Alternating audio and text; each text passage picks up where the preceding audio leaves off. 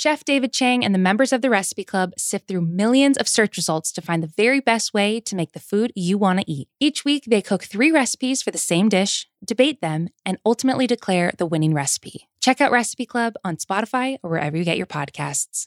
This episode is brought to you by Mint Mobile. If you've had it with your overpriced wireless plan with its insanely high monthly bill and unexpected overages, then listen to this. For a limited time, wireless plans from Mint Mobile are $15 a month when you purchase a 3-month plan. That's unlimited talk, text, and data for $15 a month. Wow, right?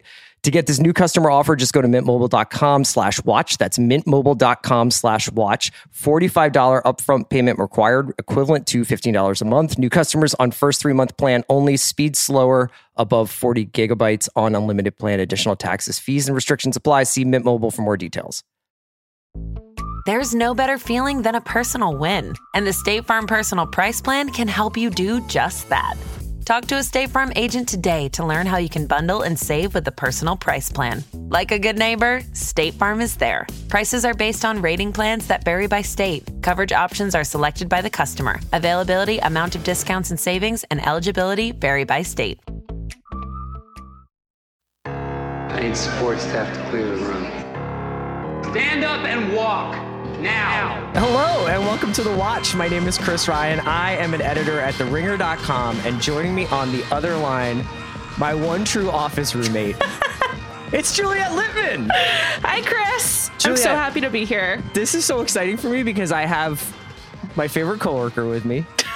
You're my favorite coworker, too. And my favorite filmmaker, Michael Mann, is on The Watch today. Oh, my God. It's a pot of faves. I mean... Did you ever think that you're a great Chicagoan in some ways? Sure, I know you're yeah. a great New Yorker, but you spend some time, like, you're sharing a podcast with the greatest Chicago filmmaker ever. You know, it's funny that he is the greatest Chicago filmmaker.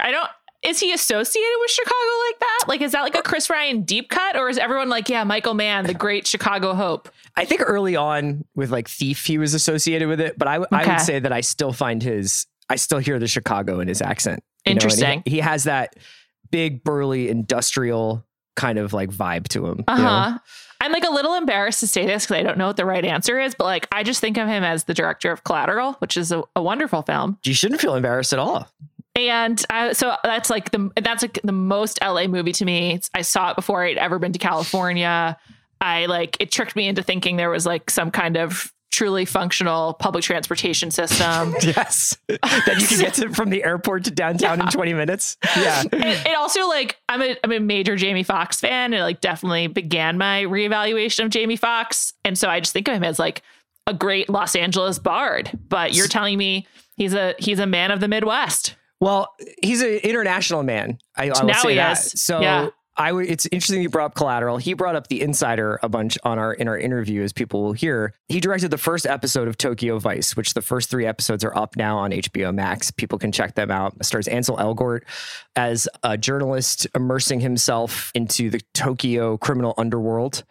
And Mann's first episode that he directs, it kind of is like to Tokyo what Collateral is to LA. Like when you're watching it, you honestly feel like you are in like a small yakitori, Tokyo restaurant or something. And like you feel like you were on this bus. You feel like you were walking down this street. It's so sensory. It's like so sensual, really. Like it's really amazing. But I'll talk a little bit more about Tokyo Vice later today.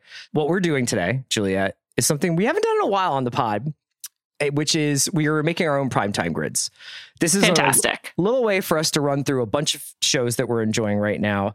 And essentially it's a throwback to the pre-streaming on-demand days where you kind of had to kind of make sure that you were home at a certain time. And, like when I was growing up and you were growing up, we would kind of sit down at 8 and start watching TV until we went to bed. And that was like our night. And so even though people can watch whatever they want, whatever time they want, we thought we would make a little primetime grid. So basically we're playing from the time of 8 p.m. to loosely when you go to bed. Anything is on the table, from narrative shows to reality shows to stuff you watch on YouTube to stuff you watch on your phone. Doesn't matter. It's just you got to fill up that 8 to 12-ish block. Right. So go ahead. You told me reality was allowed, and I appreciate that. I think you're trying to account for the fact that due to my role here at The Ringer, I watch a ton of reality television. That said, that's not part of my ideal primetime night. I think reality has reached a different place where the best reality shows are happening on Netflix. I recommend The Ultimatum, just dropped. Oh, yeah. Takes a minute to get into it, but then it really takes off and it is wacky. I think people are going to like it. Nick and Vanessa jam, right? It's another Nick and Vanessa jam. It's by the same EP as Love is Blind and Married at First Sight. His name is Chris Coellen. His company is named Kinetic Content. But those, I'm not a binger. I don't like to binge TV. I was going to ask you that. I was wondering whether you just go full on 1.2, 1.5 speed and burn through it or what? I had a question for you about that. With this kind of show, I just tear through it because like I'm not usually so focused on outcomes as both a TV viewer and a reader, but with these kinds of reality shows, I'm so focused on like how does it all end that I tend to binge it. So I think that's like a Netflix reality show is best saved for a rainy Saturday or a rainy Sunday or a sunny day when you just don't want to leave the house and you've got 5 hours to kill. Food. It's good stuff. Yeah, exactly. So that's not my prime time experience that I'm desiring, which side note, and this is a service question to everyone. Can you do 1.5 speed on Netflix on a TV or only on a iPad or computer? Because I don't get that option on my TV. I only get it on my iPad. Do you watch it on your TV? Do you have like an Apple TV box? No, I'm a Roku loyalist. I don't know what the Roku guys are doing. I'm not sure. I don't know what the Roku Netflix app looks like. I'm sure somebody will tell us. But yeah, like I'm pretty against that. I don't listen to podcasts on sped up. I don't watch TV sped up. But my wife, Phoebe, who you obviously know, she has recently got really into these Netflix reality shows and watches them sped up. She says that they're too stupid to watch in real time. Yeah, there's definitely truth to that. I mean, a lot of the time with reality shows have to end up like watching them like 1.5 times or 2 times because I'm usually covering them for the pod and like I need to get every detail, but I also can't pay attention to these shows for that long. So it results in like more time rather than more concentrated time. But anyway, I just want to say, I definitely recommend Ultimatum. I definitely recommend Love is Blind. There's a lot. I'm personally going to catch up on Top Chef soon. I'm behind. Yeah. Below-Deck Sailing Yacht, another classic. But that I just don't think fits the exercise for me. Like that's not part of my ideal night of programming in the traditional sense. Well, the other thing is that those shows already have, I mean, the network and cable reality shows already have like their event appointment viewing built into them. Like you want to be up on Top Chef, you watch it. You want to be up on Survivor, you watch it on Wednesday nights. Like you want to keep up on these shows. Bachelor, obviously, then you watch them when they come on. But like for this, it's like we're trying to assemble essentially, if you have a bunch of different streaming services like Hulu or Netflix or Apple TV or HBO Max or whatever, you're DVRing stuff, we want you to be able to assemble what would be like a really fun 2, 3, 4 hours on the couch or in bed or wherever you watch your TV. So, any other like general conceptual philosophical ideas you brought into your planning before we get into the shows themselves? You know, this was unintentional, but my entire lineup is from creators whose show either does not take place in America or they themselves are not American. Interesting. Are you do you have a little cabin fever? I guess a little bit. I think also as you'll get from my list, I think I kind of oscillate between wanting something wholly original and exciting and something really reliable and familiar. And I'm not really interested. I was talking to a friend about this. I'm not really that into like the scam content craze right now. Right. And so I've been looking elsewhere. I also find myself very interested in thrillers, and the best thrillers are all British. So got to go across the pond. Do you think that that's because you, generally speaking, know what happened to WeWork or know what happened to Theranos? But if you're watching Pieces of Her or like some British thriller, you're like, oh, I'm excited to see where this is going. Like I'm engaged in a part of my brain that I want to be using. I think it's because I generally know what happened, but moreover, there's like a lot of injustice baked into those stories that I don't find particularly fun. Like the fact that Adam Newman is ridiculously wealthy billionaire is like not really an exciting outcome for this show to be working up to. And the fact that Elizabeth Holmes was acquitted of all of the charges related to patient and individual care, but convicted of charges related to the financial problem or financial losses of her board and investors is also like pretty depressing. Yeah. And Uber is a really complicated company. So like, it's just not that fun. And there's a type of moralizing that happens in thrillers that's like honestly easier to completely write off or to get behind. Sure. So right. The pursuit of like righting a wrong. Yeah. Yeah. Yeah. And it's sort of like thrillers are about serving justice, and like these scam shows are just sort of like highlighting injustice that are happening here at home. So like, who needs it? Right. But also kind of mildly celebrating the outrageous wealth that these people have by taking you into it. I love Anne Hathaway, and I think she's amazing. And We Crashed. So like, I want to, acknowledge that. And I'm a longtime Amanda Seyfried fan because I loved Big Love, which is incredibly underrated in the prestige TV canon. But like, I don't know, they're movie actresses. Do I need 10 hours in a row of Anne Hathaway? Do I need 10 hours in a row of Amanda Seyfried? I like that you're kind of like, it's like they're not on Pompeo's level. They can't hang with them for 20 hours. Well, that's because they're doing something so different. Like when you watch a soap or really like any kind of like frothy television show, people come into it like, I think hoping, especially with newer stars, when Ellen Pompeo started and like the cast of Bridgerton, they're like so happy to be here. They're like, this is huge. Oh, yeah. Like, this is great for me. And it's like, they have fun with it. And then they like post behind the scenes pictures on Instagram, and it's like really fun. And they're not like going for it. Like Anne Hathaway is amazing, but she also is like, I'm like, you can clearly tell she's like, how will I win the Emmy for this show? Right. And same with Amanda Seyfried. The voice work is like both impressive and laughable. I don't know. I don't find this sort of like B-level fake prestige TV that fun. Well, let's talk about TV that you do find fun or stimulating or interesting. Why don't we go through, we'll do them separately. So it's 8:00. I'm fired up. You finished dinner and you're sitting down for 3 episodes in a row of Starstruck. Okay. So we haven't talked about this show on this pod yet. Oh my God, ever? No, I don't think so. Oh my God. I think the watch audience would really like Starstruck. Dude, tell us why. Starstruck is a rom-com TV show. Each episode is about 25 minutes. It is created and starring Rose Matafeo, who is a young comedian from New Zealand. The show is set in London, where in the pilot episode, she hooks up on New Year's Eve with a man who turns out to be like the same level of fame as Vince in the season 1 of Entourage. And she's like, oh shit, I just slept with a celebrity. And in her phone, she just saves his name as Tom Famous. Mm-hmm. He is played by Nikesh Patel, who, if you're deep in the British TV salt mines like I am, you know him from the disastrous but lovable 4 Weddings and a Funeral on Hulu. It was not disastrous for me. I loved it. Really enjoyable show. I fucking loved it. He was in Indian Summer, which was like a masterpiece show that's like pretty weird to watch because it's like celebrating colonialism. So it's like pretty weird, but also kind of interesting. He's just like all over British TV, and he's like really charming. And this show is so goddamn charming, Chris. It's like, I would watch the show every day if I could. My only complaint, the episodes are short, and there's 2 seasons. They have 6 episodes each. So there's a total of 12, and each one's 25. I wish there was more. Like, I really liked The Sex Lives of College Girls. Those episodes are a little bit longer, which I enjoyed. And it's about this young woman who's kind of like a girls type character, like a Hannah Horvath, but funnier, navigating this relationship with this guy who's really famous while she's struggling to keep a job and survive in London. And it's just like incredibly charming. I don't know what else to tell you. So are those around like 22-minute episodes? How long are they? So they're you about can 25. Get 3 in an hour about. Yeah, basically. Okay. For my 8:00 block, I'm going to go with 2 sitcoms, both of which, not sitcoms, 2 30-minute shows, both of which we've talked about fairly extensively on the pod before, so I won't get too far into them, but Abbott Elementary continues to be delightful.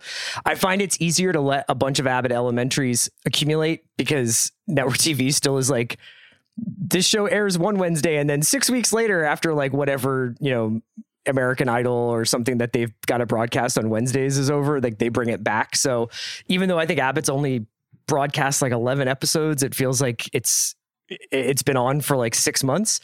I find it still like utterly charming, and I am pairing it with Atlanta at 8:30 just because There's an amazing interview with Donald Glover today in Interview Magazine where he interviews himself, which I highly recommend people check out, and talks a lot about how he feels about current TV. He talks about Euphoria and Dave and a couple of other things, and a lot of it about taste and criticism. But when he asks himself to name his 2 favorite things on TV right now, it's Abbott Elementary and How To with John Wilson. So if you're watching Atlanta, I think Abbott Elementary is like, it's fun to watch something that the maker of Atlanta, one of the creator of Atlanta, also thinks is cool. So Abbott Elementary and then Atlanta for my 8 o'clock to 9 o'clock block. Interesting. Okay. Is he Donald Glover as both interviewer and interviewee, or is he like Childish Gambino as one of them? No, he's Donald Glover as both. And it's like the whole thing is like, I don't really like being asked questions because people ask me the same questions over and over again. Although I will mention, I do feel like some of the questions he asks himself are pretty well trod ground, but that's aside from the point. Besides the point. All right, it's 9 o'clock, Juliet. What are we doing now? 9 o'clock. I am turning away from HBO Max, going to Apple TV Plus, firing up Pachinko. Currently, my favorite show that I am engrossed in. It is so beautiful. I recently read the book. I knew the show was coming, and I wanted to read the book beforehand. I loved it. I can't recommend it enough. It is such a incredible, heartbreaking, page turner epic. It's like everything a novel should be in a really beautiful sense. And one thing that's really special about the show is I feel like it completely honors the book while also being like wholly original in its own merits. And it's a remarkable work of adaptation. Yeah, it's the only way to put it. It's remarkable. I so love the way that it is invested in language in a way that really honors the book, but the book couldn't necessarily do because it's just written in English, at least it was for me. But it's primarily in Japanese and Korean. And so for someone like me, the Korean subtitles are in yellow and the Japanese subtitles are in blue. There's occasionally English. And it's such a beautiful, beautiful show about family and heritage and discrimination and language, and home. And I cannot recommend it enough. I absolutely love it. It's pretty rare that you see generational life dramatized so well, like where you have this older version of a character and the younger version of that character, and they're kind of in these dueling or parallel narratives living their lives.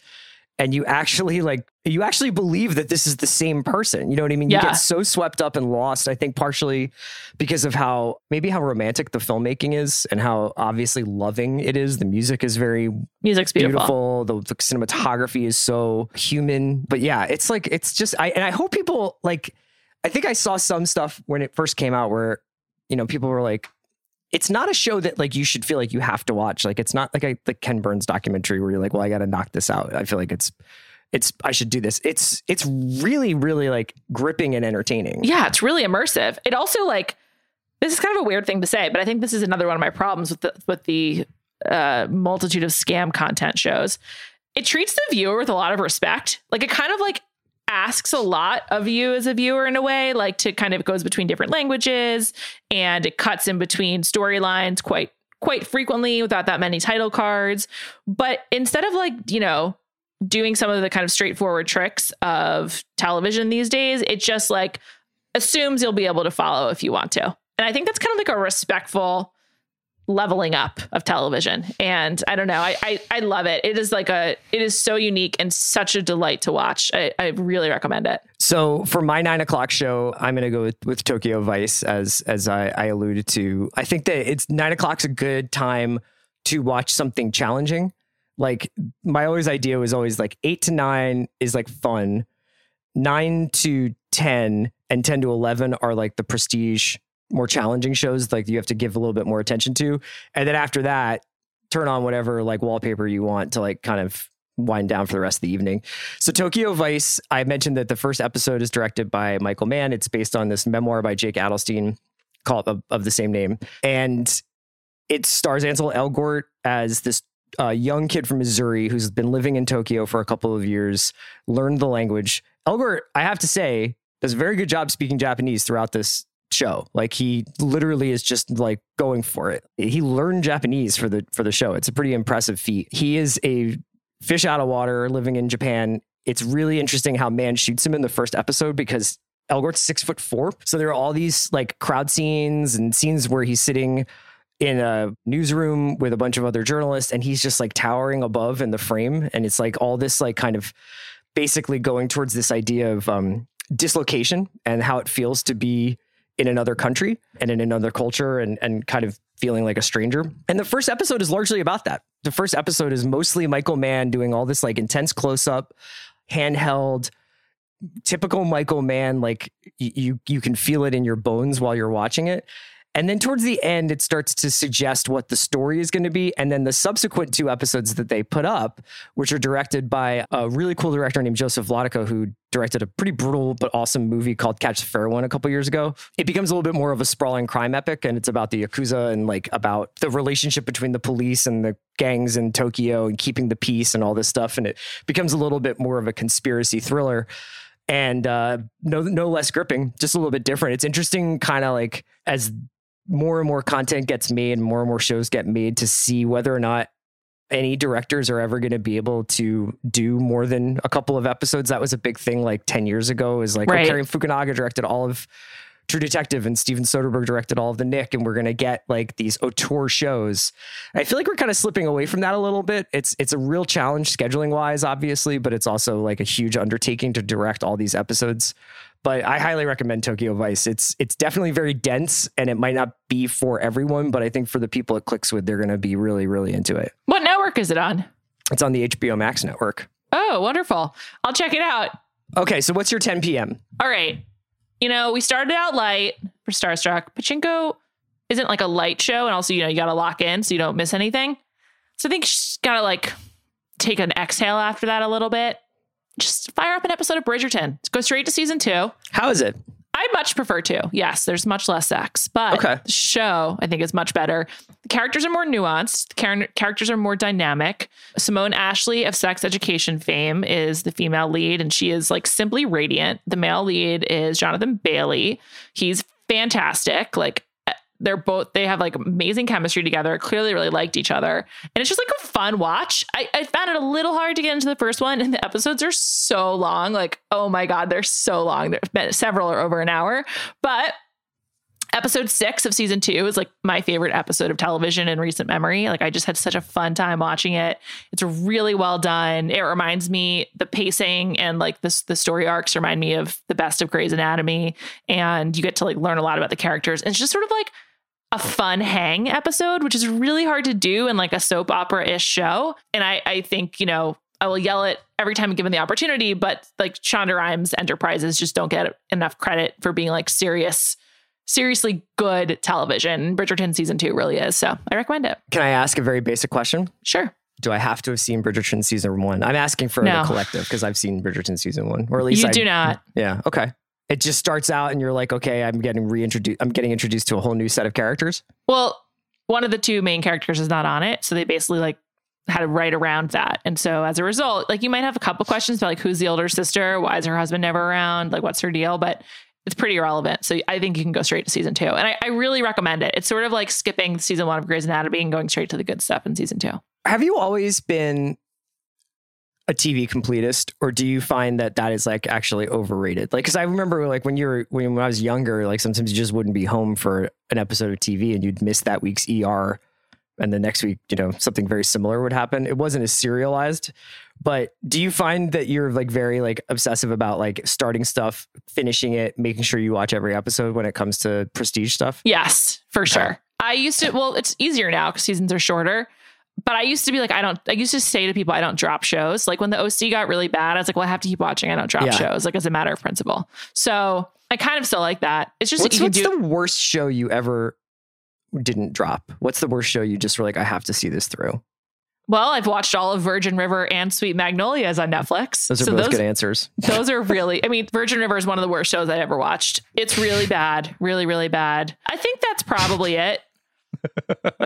I'm trying to think of anything else that could potentially qualify. Did Everwood get bad? Like, did you ever watch like any like dramas from that era that you were just like, I'm on season 5? One Tree Hill was never like that great to begin with, but it got so ridiculous and far-fetched by the end, and I watched all of that. Okay, well done. Thanks. For my 10 p.m., I'm going to go with Severance. I know that folks want us to talk about Severance, but the Thursday episode of The Watch is actually strangely scheduled since Severance goes up later tonight. If you want to deep dive into the finale, I know that Mal and Joanna are doing one tomorrow for the finale episode of the season finale episode. So that Prestige TV podcast will be up tomorrow, and Mal and Joe will do a great job of that. And then I'm going to try and hit it on Monday. I've loved this season.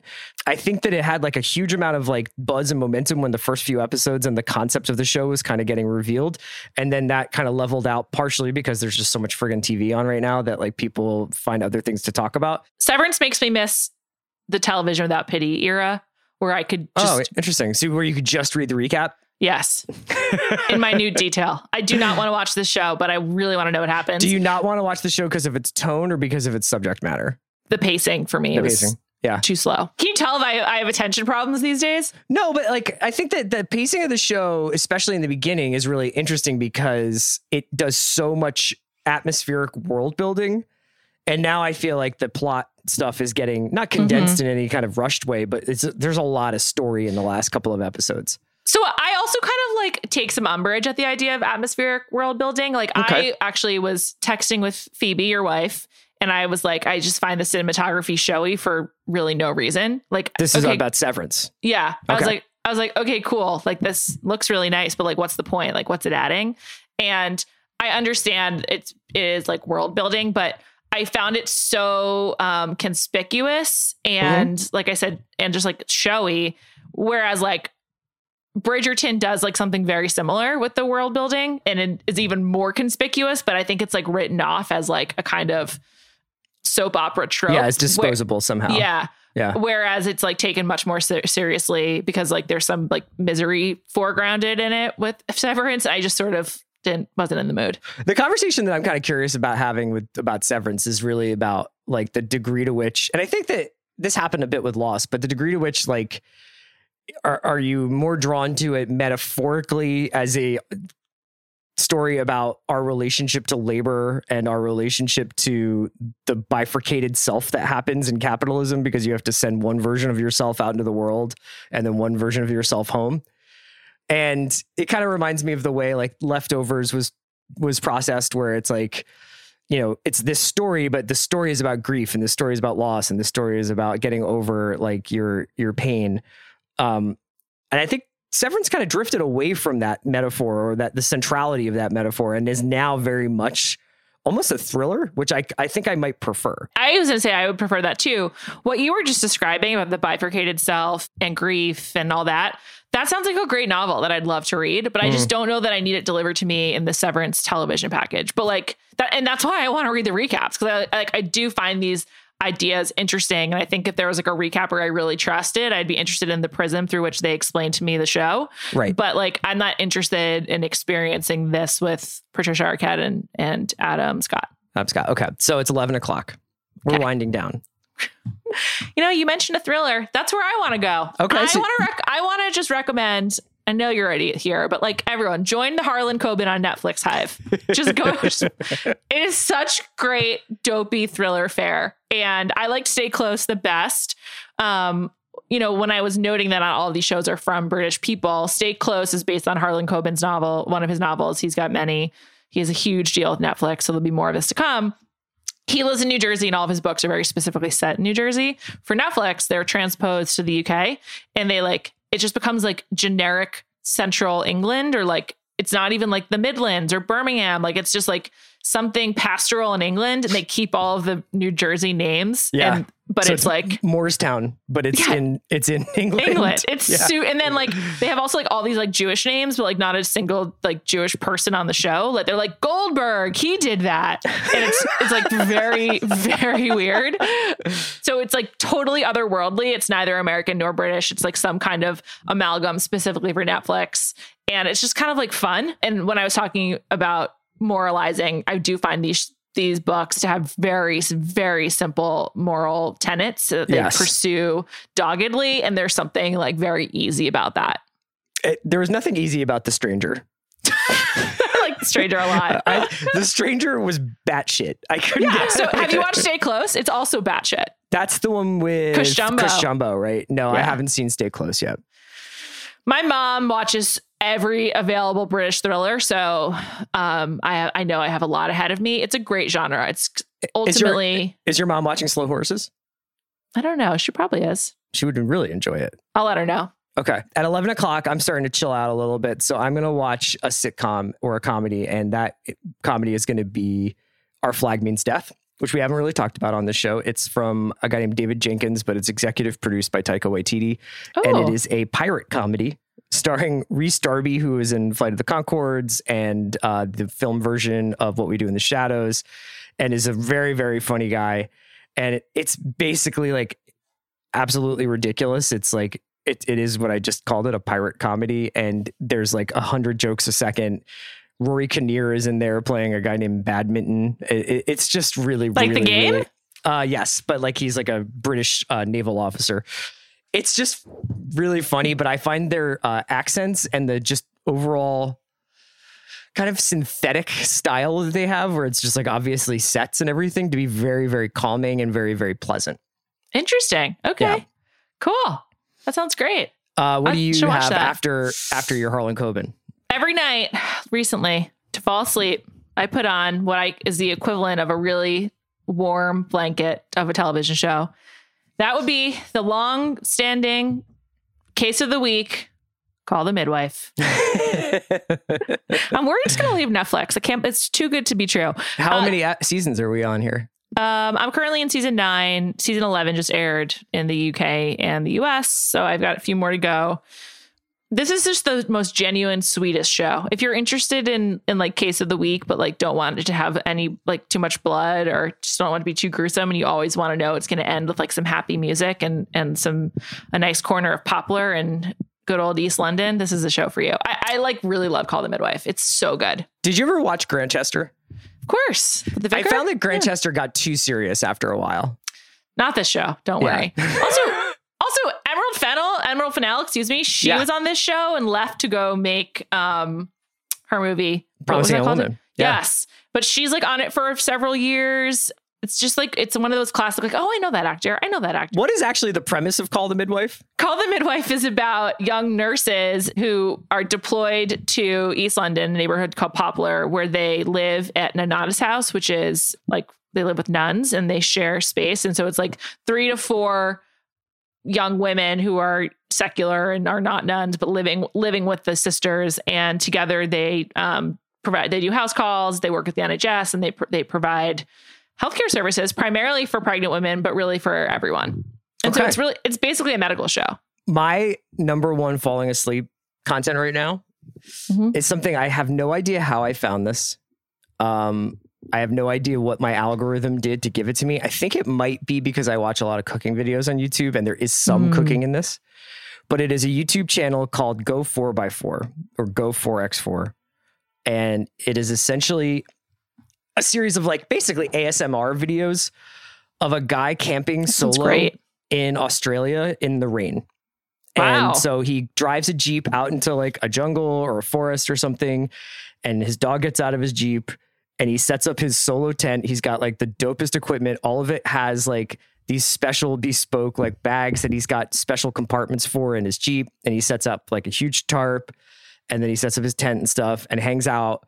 And it's like, you can hear the forest or the jungle. And then you hear like the rain coming down because he's often in the rain. And then he like usually cooks himself dinner, and all of the sound is like really like ramped up. So like you fall asleep to the sound of him making like a chicken breast or something like that. The one thing I will say is that it is so narcotic. Like it makes you so sleepy. That sounds awesome. Then when he starts to like do his dishes or his dog knocks something off of like the table, it honestly wakes you up. Incredible. That sounds great. But it's really, really good. If you ever just like having like total chill out, like this is basically like YouTube edibles for you. That sounds awesome. Can I throw in one bonus? Of course.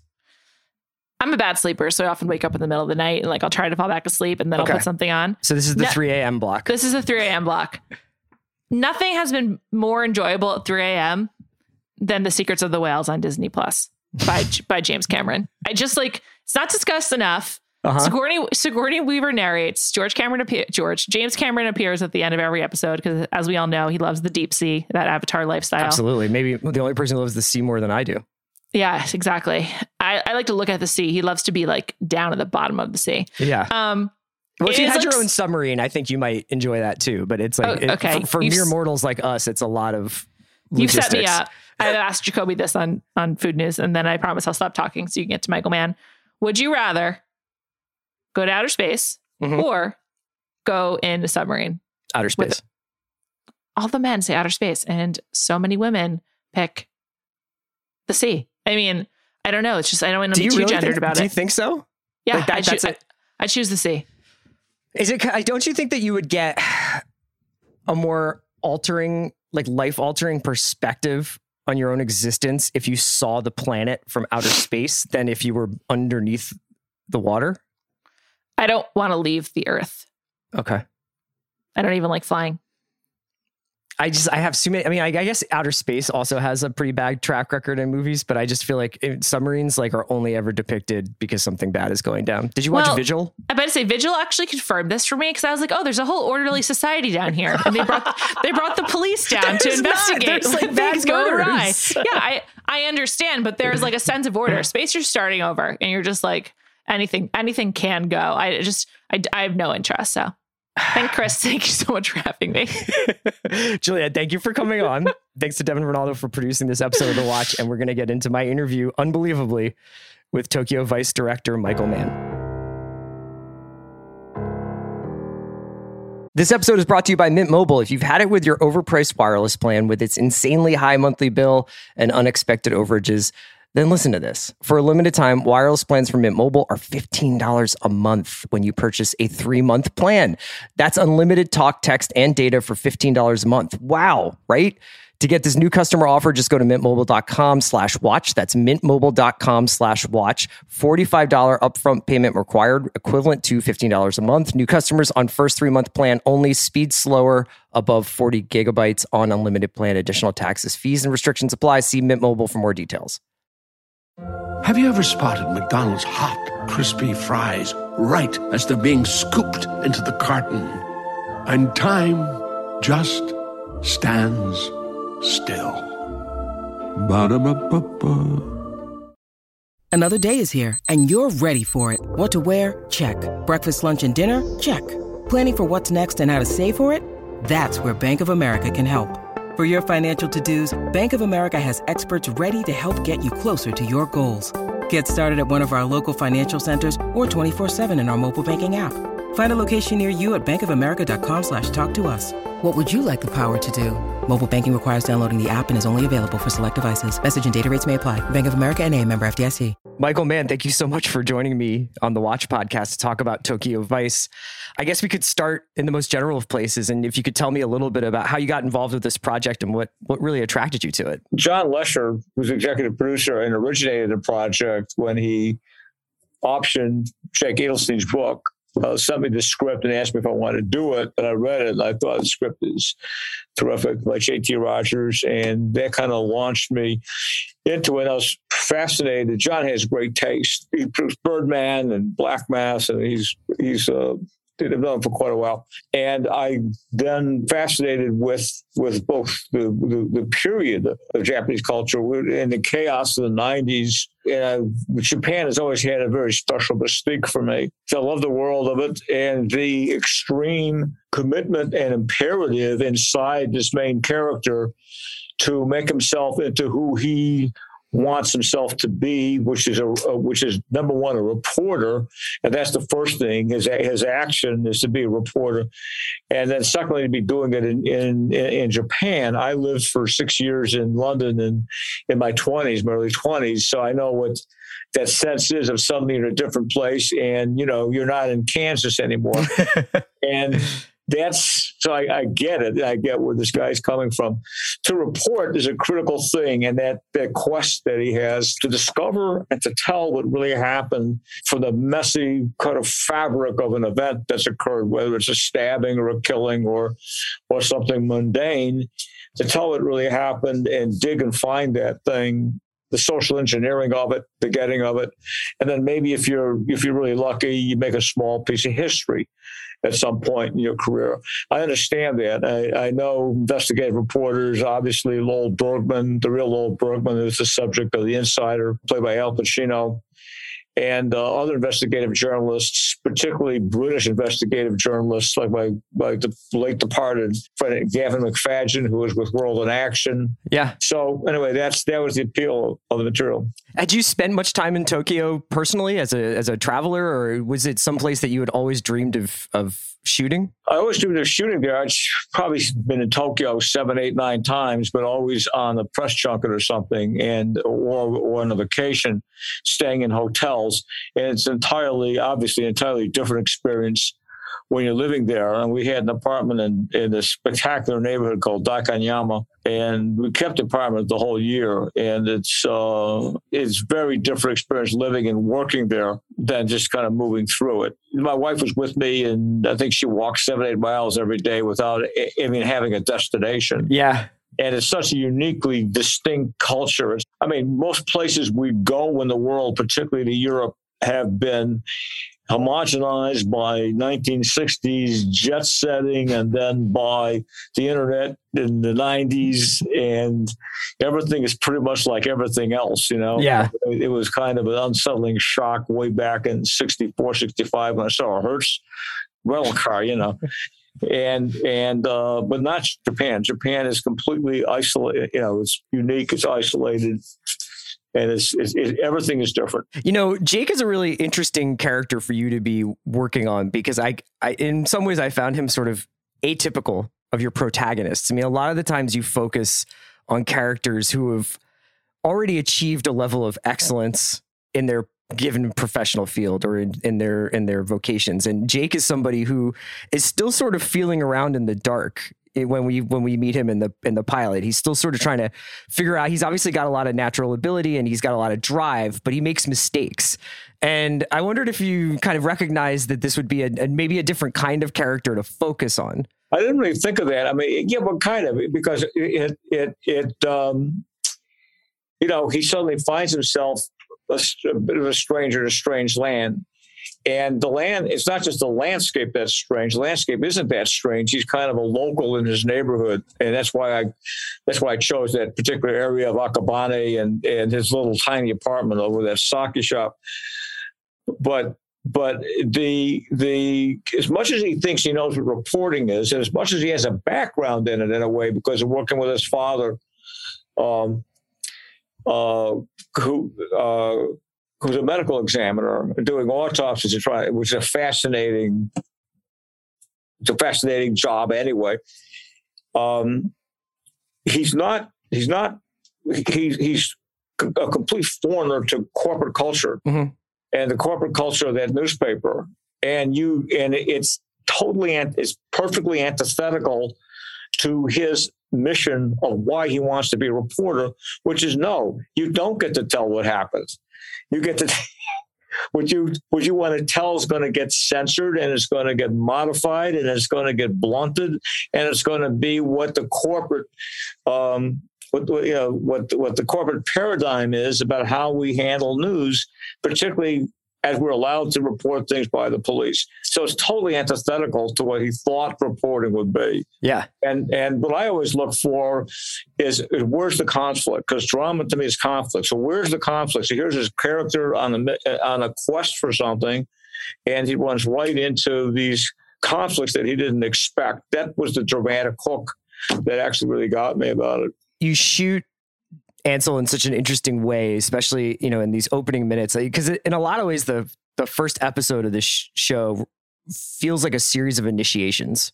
Like we're being initiated as viewers into the visual language of the show, but also the world that we're entering. But Jake is being initiated not only into Japanese society, but as a cub reporter into a newspaper, as a guy living in the mainstream who gets initiated into the underground. Why did you choose this sort of very close up handheld style? Why did you think that was sort of the best way to shoot Jake in this opening episode? you're picking a great word, initiation. It truly is an initiation. And then to me, the thrill is to be riding with Jake as if you're seeing through his eyes and walking in his shoes as he's experiencing this whole complex new world. And so then I'm always looking for, how do I bring you as audience into feeling what he's feeling, into getting into, empathetically connecting you into his experience. And so it's not predictable exactly where the camera's going to go to do that. I mean, I explored that in the Insider quite a bit, because I wanted to take that story and subjectify you because of the following. I know it's a lethal drama that was happening in Insider. It's life and death, but there's no guns. It's all about destroying you in ways that people really do get destroyed, like making it so you don't have the wherewithal to give your kid a college education or to afford your wife the best medical, or something tragic happens. That's real damage. You know? Yeah. But it's situational, it's psychological, it's dramatic. So how do I bring you inside? So it's the same kind of, how do I do this? And it's interesting that it's always different. There's one other thing, and that is that Ansel is so tall. Yeah. My camera operator is my height, right? We're normal. We're 5'8". Ansel's 6'4". So it's going to be a little bit different. No, because I feel like there's almost this tension between, it's almost like the camera is trying to get a leg up on Ansel, and Ansel keeps bursting out of the frame, and in some shots you can see when he's taking the entrance exam for the newspaper, he's kind of a head above everybody. But even, when he's at the nightclub, he's jumping, he's above everybody.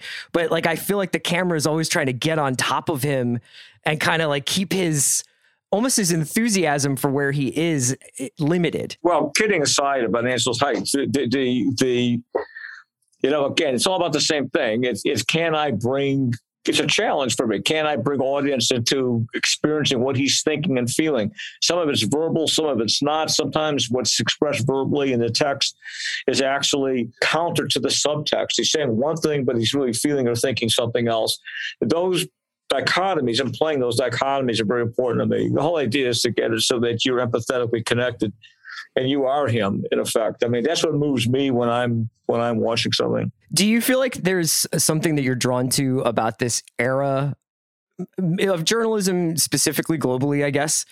Because, we've talked about The Insider a couple of times here, and I do feel like this is right at this crucial moment where mobile technology is upon us, but is not dominant. And there's still an element to, if you want to go find something, you have to go look for it rather than just look it up on the computer in your hand. But he's got journalism had authority. Yeah. Such as things objective reality, and you got that in the and you said, okay, if it's in the New York Times, it's not partisan, it's more or less objective. And there was maybe one might also look for something in the Wall Street Journal. And it's gotten so subjectified and polarized, and through social media, the public is so locked into this logarithm that it's made it almost like a heroin-like connection between, I will feed to you what you want to be seeing, and that makes a connection. And down that connection, they could just move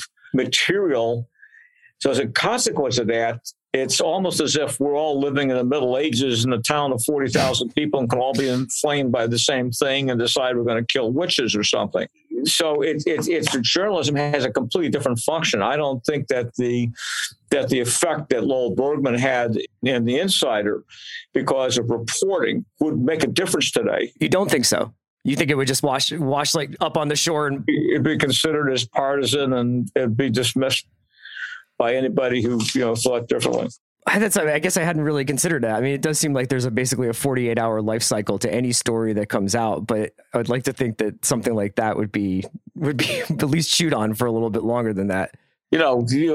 You'll see in subsequent episodes what Ansel does get involved in, and it had to do with Yakuza becoming Goldman Sachs with guns and making moves in the financial sector. You mentioned the Yakuza. Like, I was curious if we could talk a little bit about the final scene in the episode, which is this initiation ritual that Sato attends, and it's a stunning piece of filmmaking. I was wondering if you could just sort of set the scene and tell me about how you like achieved such an intimate and very real seeming moment there. I wanted that ritual to be in the pilot, and so it is. There's a number of things going on. One of them is that Kume, who's played by Masa Haneda, is getting initiated in a brotherhood ceremony. But the real point about what's going on is that I wanted you to feel that Sato is so proud to be included that we thought maybe perhaps he's a low levels, he's got his own little street crew and everything. And now we see that he's not the leader of a small street crew. He's at the bottom of a hierarchy. And it's a very vast, complex hierarchy. We don't have to understand the hierarchy, understand the levels. We just have to know there are levels. And he's at the bottom level and is proud to be included. And kind of thrilled to it, almost as if I'm identifying with this group as if it's my surrogate family. And he's proud to be there. And that's the real kind of, it could be a subtlety, but that's the real importance of that scene, as well as here's the breadth and scope of Yakuza. Obviously, it's highly ritualistic. Yeah. And so we contacted the ceremony leader who really does lead those ceremonies amongst Yakuza. We basically did the entire ceremony. And then we kind of compressed it a little bit because we don't have 2.5 hours of screen time. Sure. That's where it came from. And then we were at this particular temple out in the out in the suburbs of Tokyo, where we shot it. But it was the more authentic, the more detailed the research is that we did, the more esoteric it became. The more esoteric it became, the more authentic you felt was the impression. And that's the whole point. This is real. This is exactly the ceremony. The dried fish means something. Everything has a certain meaning. And you don't have to know what it means to understand that it's meaningful. And that's the whole point. Yeah, I think I felt the same way when Jake is starting at the newspaper and, even seeing basically the printouts of the story he's writing and how they're getting kind of assembled and the various sub-editors and editors that he's working with. Did you talk with Japanese journalists, or how did you sort of construct this? I imagine a fictional newspaper based on what I would imagine is a real one in Tokyo, right? We toured various newspapers in Tokyo and looked at their offices and everything. And one thing was all the big spaces, they look like small object museums, meaning if you put your cell phone down someplace and turn it around, you're dead, you've lost it, because there's so many little things all stacked everywhere. You can't possibly find anything. And as opposed to the arrangement of objects that you normally, all material objects you see in Japan, it's elegant design everywhere. There's a sense of orderliness to it. And the newspaper offices are the exact opposite. They're chaos. The chaos, and it looked like rat warrens, some of these workspaces, And so I found that fascinating because everything else you see is very, rectangular and ordered and very symmetrical in its layout, from curbstones to the design of manhole covers to, restaurant interiors to, graphic design, clothing design. Everything's perfect, except this chaotic mess of a newspaper office. Did you find that there was still a holdover of like the sort of technology? Like, was there still a lot of the stuff that they were using in that late 90s period still available to use in the depictions of the newspaper? Yeah, we were able to find it, particularly those word processors are absolutely period. And we had a terrific prop department and an art department, and they were able to find those places. It was also finding what the interiors of the hostess bar should look like was a real journey. And that really is to the genius of my production designer, Jeff Mann, who's no relation. And the name of the place was Onyx. And so he had this idea about an onyx-like shape. And then we had location scouted, and we hit one place that had this fantastic green mirror, which seemed to have these butterflies kind of on pins, And so we took that component from there and everything else. But Jeff put this thing together, including the video, waterfall, and river. And it's one of the best sets I've ever had. John Box built a great set for me on the Keep, and this ranks right up there with it. Was it a pretty run and gun shooting? Like, were you able to get into the nooks and crannies of the city because of the style with which you shot the episode? No, it wasn't that run and gun, and it's very difficult to arrange for locations. And we persisted, and then we were, given a lot of maybes that then converted into no's. news. And then we continued to persist. And then the governor of larger Tokyo, was 35 million people. She made a couple of phone calls. We had a meeting with her, and she made a couple of phone calls in Shibuya to the chief of police of Shibuya. And these neighborhoods are little fiefdoms. And that opened some doors, and we were able to shoot in places. But it's difficult to shoot. And part of it is very annoying if you're a filmmaker. It's very admirable if you're just looking at Japanese culture, because they really don't care about Hollywood. Yeah. They really don't care that you're making a motion picture. They really do care about in a little yakitori storefront or something, that they have their customer who comes in at 3:00, and that customer is not going to be disturbed because you need to shoot something. And they don't care how much money you're willing to pay them. They're not going to, you can't shoot there. That's it. You get this, which means piss off. So did you wind up having to make like agreements with individual yakitori stands? I mean, when you're shooting Ansel on a bus or a train and you're up in his face, but that feels like a real commuter train going to work. I mean, how are you able to just do people just let you do that?